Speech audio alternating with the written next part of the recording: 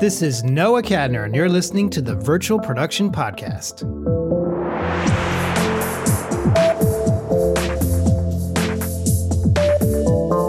Kenneth Nakada is the head of virtual production operations at Amazon Studios.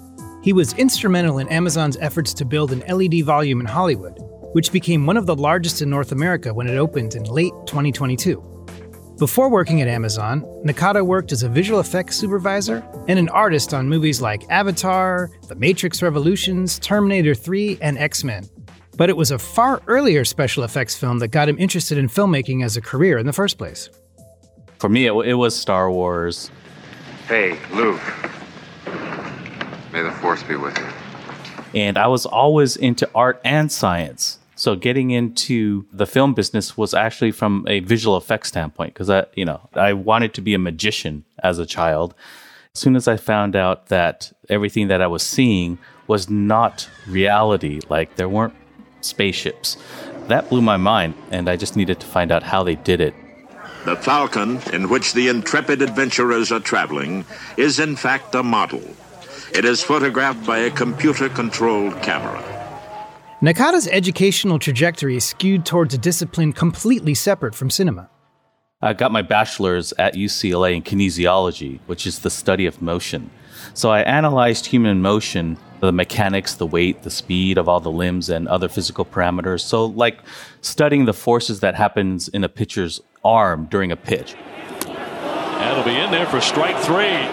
Then I went into grad school and I got a master's in physiological sciences with a specialization in neuromuscular physiology. Again, mind you, I was still doing art this entire time. And while I was in grad school, I was working for the Brain Research Institute at UCLA, which we studied the motion of animals with the ultimate goal of designing rehabilitative strategies for paraplegics and quadriplegics. I was filming the walk cycle, and because of the filming, I learned about Genlock and also force transduction recordings and muscle pattern activation during a gait cycle. So I became an expert in these type of movements. So with that, I was able to get an internship at Duck Soup Studios here in LA, and they were a traditional cell animation studio, and they were transitioning into digital. They would work with Disney or some other IP and help do commercials for those companies. 9 Lives Dry Cat Food presents Sylvester. Gee, getting my 9 lives is risky business with that dog around. But watch this. And that really piqued my interest. I was surrounded by traditional cell animators. So again, I was an expert in real life motion, and they were experts in conveying the squish and squash of how to generate emotion out of motion. It's learning how to model, how to do compositing. So by the time I graduated grad school, I had the option of getting a job in my field, which was being a junior scientist. And at that time, there was a huge boom in biotech. So I was getting offers left and right, and I thought this was amazing. I could always come back to this, but I want to give art a try. So I took an entry-level minimum wage job at an effects house. As he became more familiar with filmmaking, Nakada gravitated towards matte painting, an old-school optical technique that would ultimately survive into the digital age of visual effects. Richard Patterson, he was a great mentor. He brought me into Illusion Arts. So Illusion Arts was two owners, Sid Dutton and the late Bill Taylor. When Universal closed down their matte department, Sid Dutton and Bill Taylor bought all the equipment and started Illusion Arts. Sid taught me the art of seeing with painting, and the late Bill Taylor taught me the craft of design and capturing these types of images with cinematography. So I was paid to be at this effects studio to learn how to make this type of magic happen on film. There was brush paint and matte painting, so I'd go in early to watch Robert Stromberg paint. And that was like a master class in composition, blocking, color mixing, lighting, knowing your black point, white point layout, perspective. This was oil, so there was a higher level of commitment to every decision. So you had to understand the why behind every stroke. It was critical.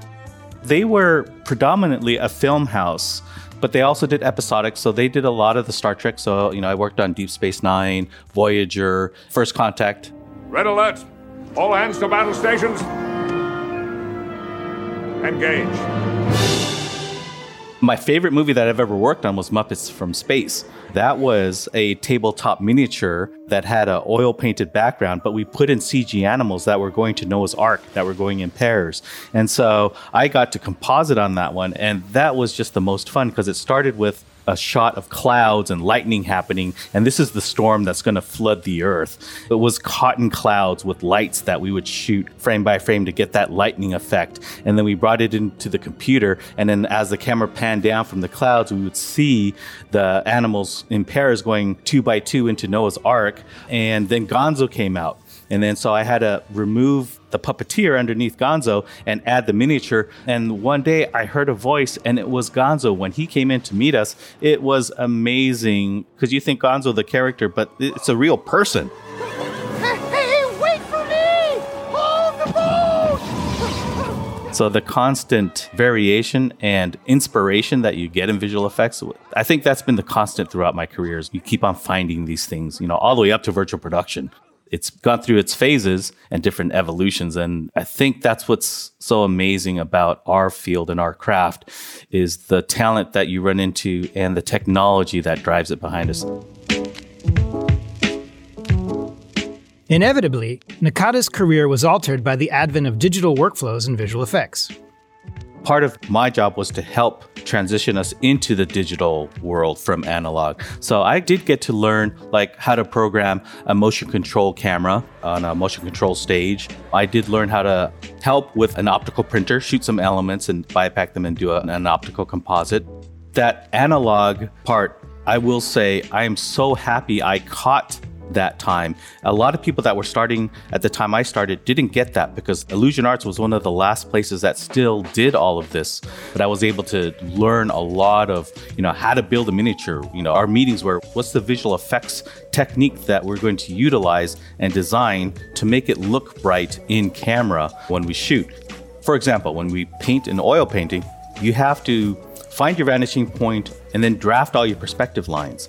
You get all of this for free in 3D packages. But in learning it traditionally, you have to know the physics of lighting, of how bounce lights work, how the key and diffuse lights work. So I think that's the biggest part of what Illusion Arts did for me was learn how to see. Because Sid taught me how to see in terms of, some of the times when I'm trying to paint something and I'm not getting the bounce right, he'd say, Ken, let's take a walk around the block.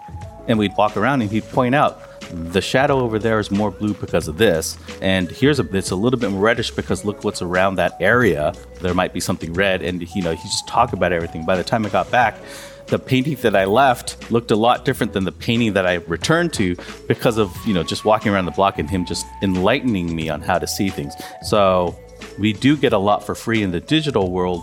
And I think it's wonderful. It's just when you're trying to get a certain mood, the basis has always helped me in every case. While Nakada carefully honed his skills over the years on various productions, he gradually gained leadership responsibilities.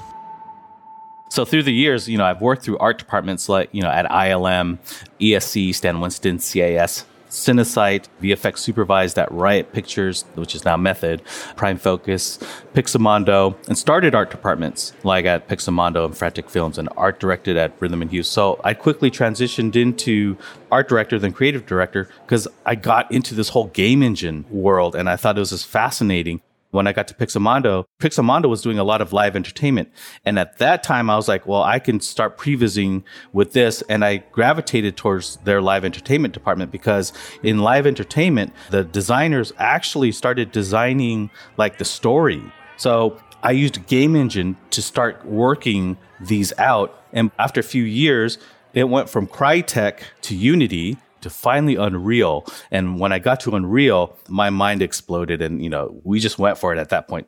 I put a bid out to use an Unreal team to do the previs, but also to start getting final pixels. So I got myself into a show that was a traveling show for Jurassic World Tour. They had 35-foot animatronic dinosaurs, stunt people on motorcycles, and pyrotechnics. But the backdrop behind them was a huge screen, and I would put an Unreal jungle behind the T-Rex or whatever dinosaur that was there. And then when they had to change the set, move the story point along, the set went dark, and then the background came alive.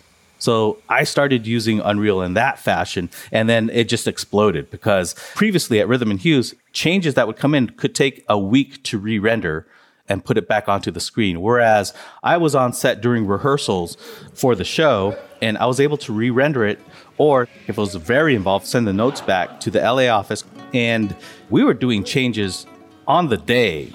The directors, they just couldn't understand how this was happening because it would normally take a week.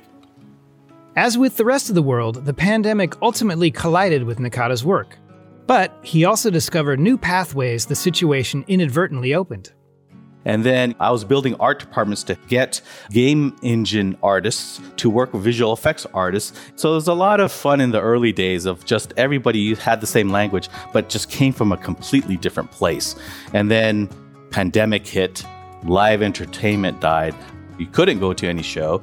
The pandemic changed the face of entertainment in 2020, leaving a deep and costly impact. CBS 2's Chris Martinez. That's when I started looking around and I had to come back to film and TV. And I'm so glad I did, because I went on a show called Mandalorian. I visited the set with Andrew Jones, and I did not know that that's where they were already. They were doing Final Pixels with Unreal.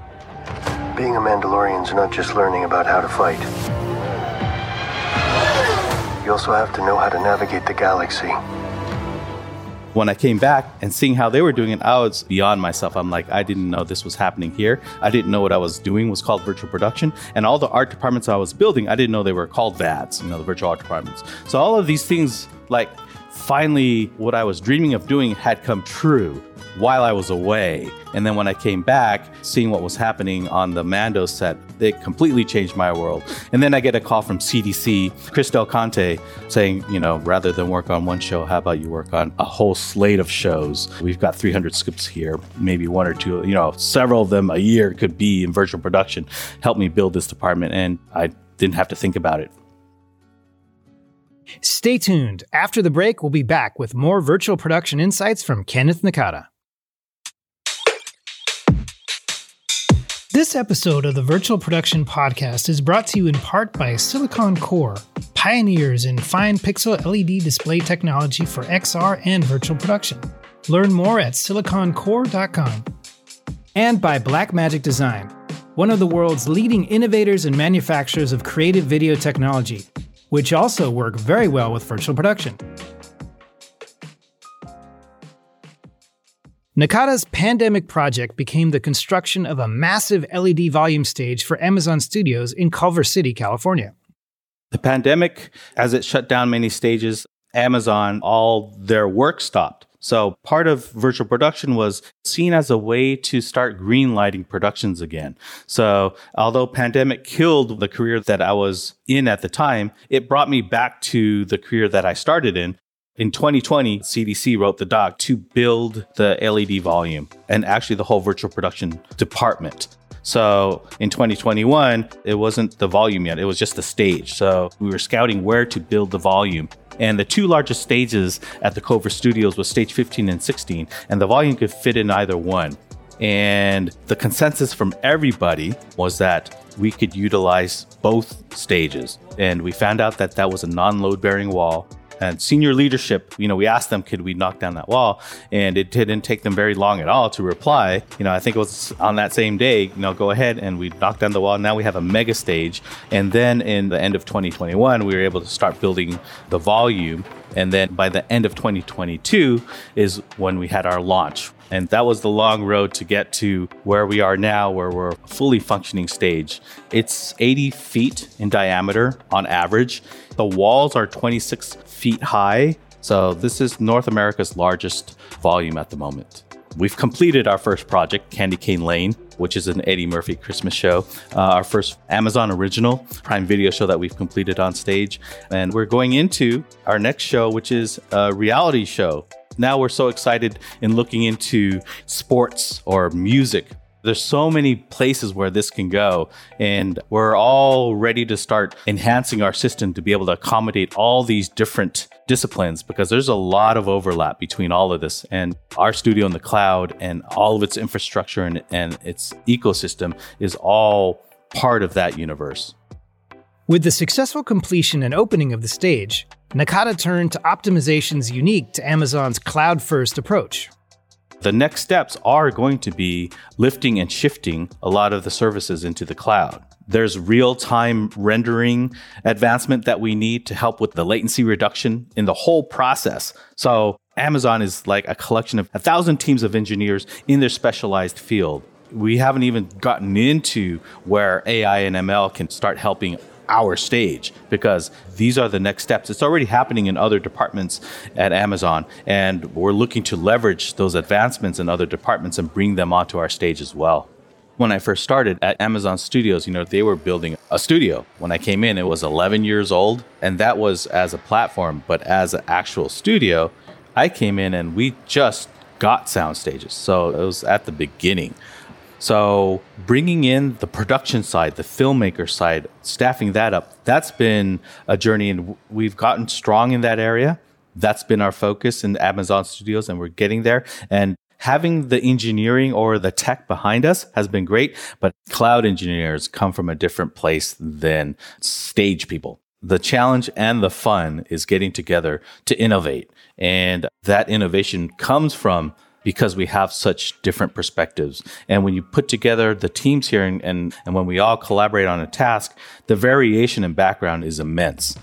When you get a color scientist, along with a computer vision scientist, along with all the different AI, ML, and then you video signal, audio guys, all of these different types of engineers and scientists together, and then put them in to help innovate new tools and develop new tools, as well as help eliminate and reduce the roadblocks or problems that we have on our tech stage. A lot of things happen very quickly, and all of us don't do things in a vacuum. So we all look at each other and are always seeking that expertise that can help us advance whatever it is that we're trying to do, because we're always working backwards. We're all just trying to figure out what is the filmmaking challenge that we're trying to overcome, or the filmmaking aspiration, and then trying to figure out what is the collaboration between teams that are going to help take this across the finish line.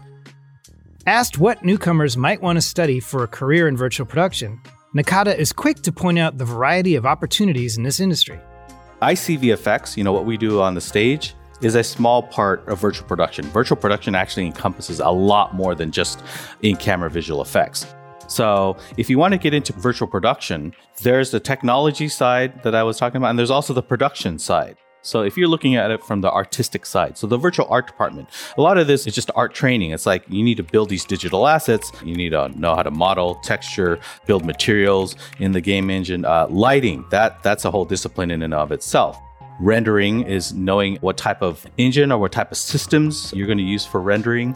World building. So this includes terrain, water bodies, foliage effects. So weather, rain, wind, or time of day lighting, like how the sun would react in different environments. So there's the world building part. And then characters is a whole field that has its many subdivisions that get into rigging, the animation itself, and then performance capture, which you can be a keyframe animator, you could be a performance capture type of specialist to get that type of animation in, and then there's a lot of hybrid.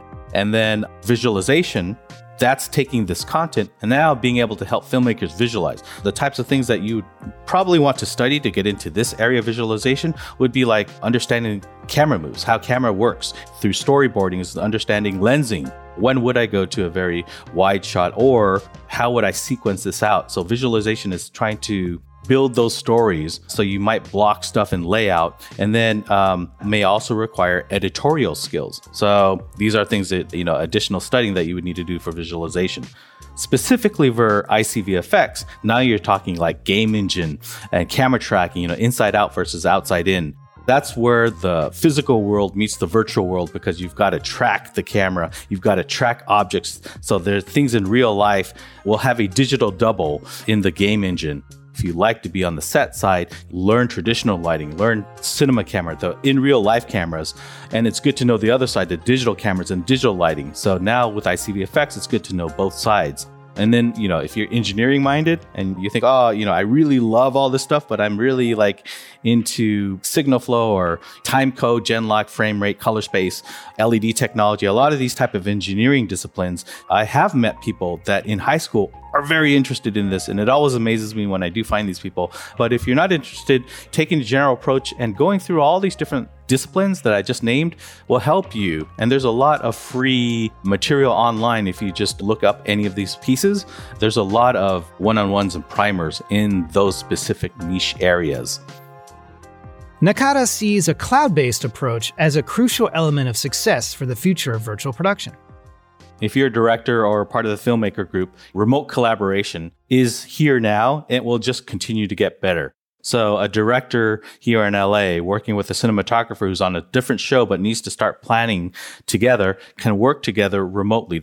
Remote location scouting. A team could capture and scout 5 different cities, and then the team could come together and then be hosted and dropped into those 5 cities, just like Fortnite or any game where everybody's dropped in. And rather than everybody flying into a city, piling into a van and going to those locations and then flying into a different city and doing the same thing over, throughout all the different locations, they could all get together online and go into a hot session and do that location scouting together. And this could happen for remote location scouting, for tech scouting, the equipment and the lighting, all the support equipment that are going to be needed. How does that work with relationship to the set, with relationship to the actors and the environment? So a lot of the planning and blocking, the future of this is happening now, but there'll be newer tools to make it faster, because as we move forward, the connectivity and the speed at which we're all working at is just only going to be faster. And then for ICVFX specifically, new LED technology is coming out already, which up until recently it's been RGB, but they're now adding Ws or a cyan diode. And this is going to help with skin tone. So as a cinematographer, the next few years, we're going to see enhancement in color. And then for art department, it's a bunch of tools. So advancement for storytelling, that's where generative AI comes in. So you could quickly prototype things, neural radiance fields. There's faster, better, more automated capturing of real locations. So all of these things are going to become faster, easier, and it is becoming more democratized. But the underlying skill sets of all the players still need to be there, because you could easily go down a road where everything looks the same, or you just can't control the specific vision, and everybody has their vision.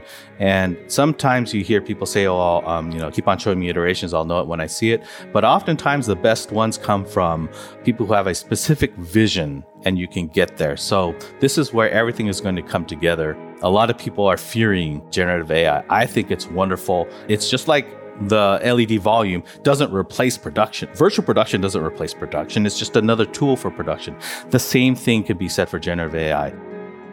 With recent entries of large companies like Apple into the virtual and augmented reality markets, Nakada sees the consumer as the ultimate arbiter of how they will experience entertainment.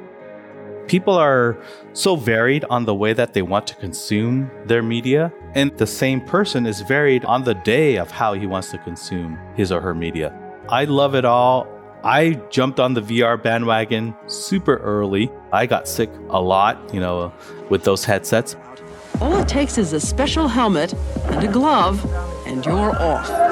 But I saw the potential. I loved it, and it's not for everyone. So as far as what the mass is like, I'm not a good person to ask that question. I'm more of, I know what I like. I've always followed fun, meaning like early on, I loved art. I went there, and I still had that technological background. So it just kept on pushing me into game engine, pushing me into VR, and it led me into live entertainment. And then now with virtual production, it's always been so much fun. And in terms of the universe of all the different game and music and fashion and narratives and unscripted, there's so much overlap between all of it.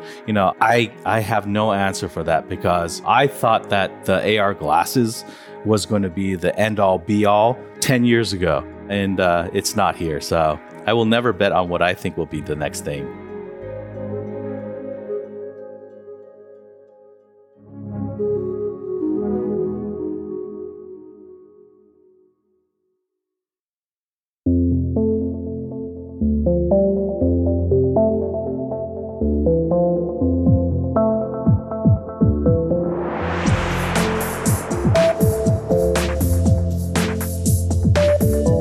You've been listening to the Virtual Production Podcast.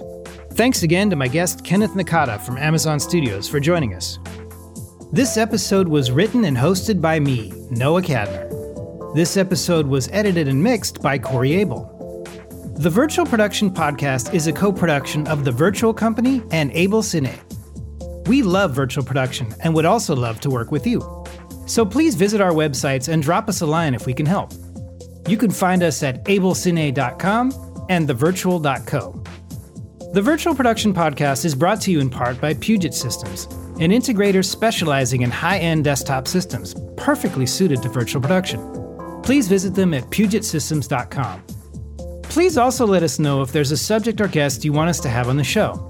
And if you like what you heard today, please consider giving us a 5-star review, subscribing, and telling all your friends about us. Thanks again, and see you next time.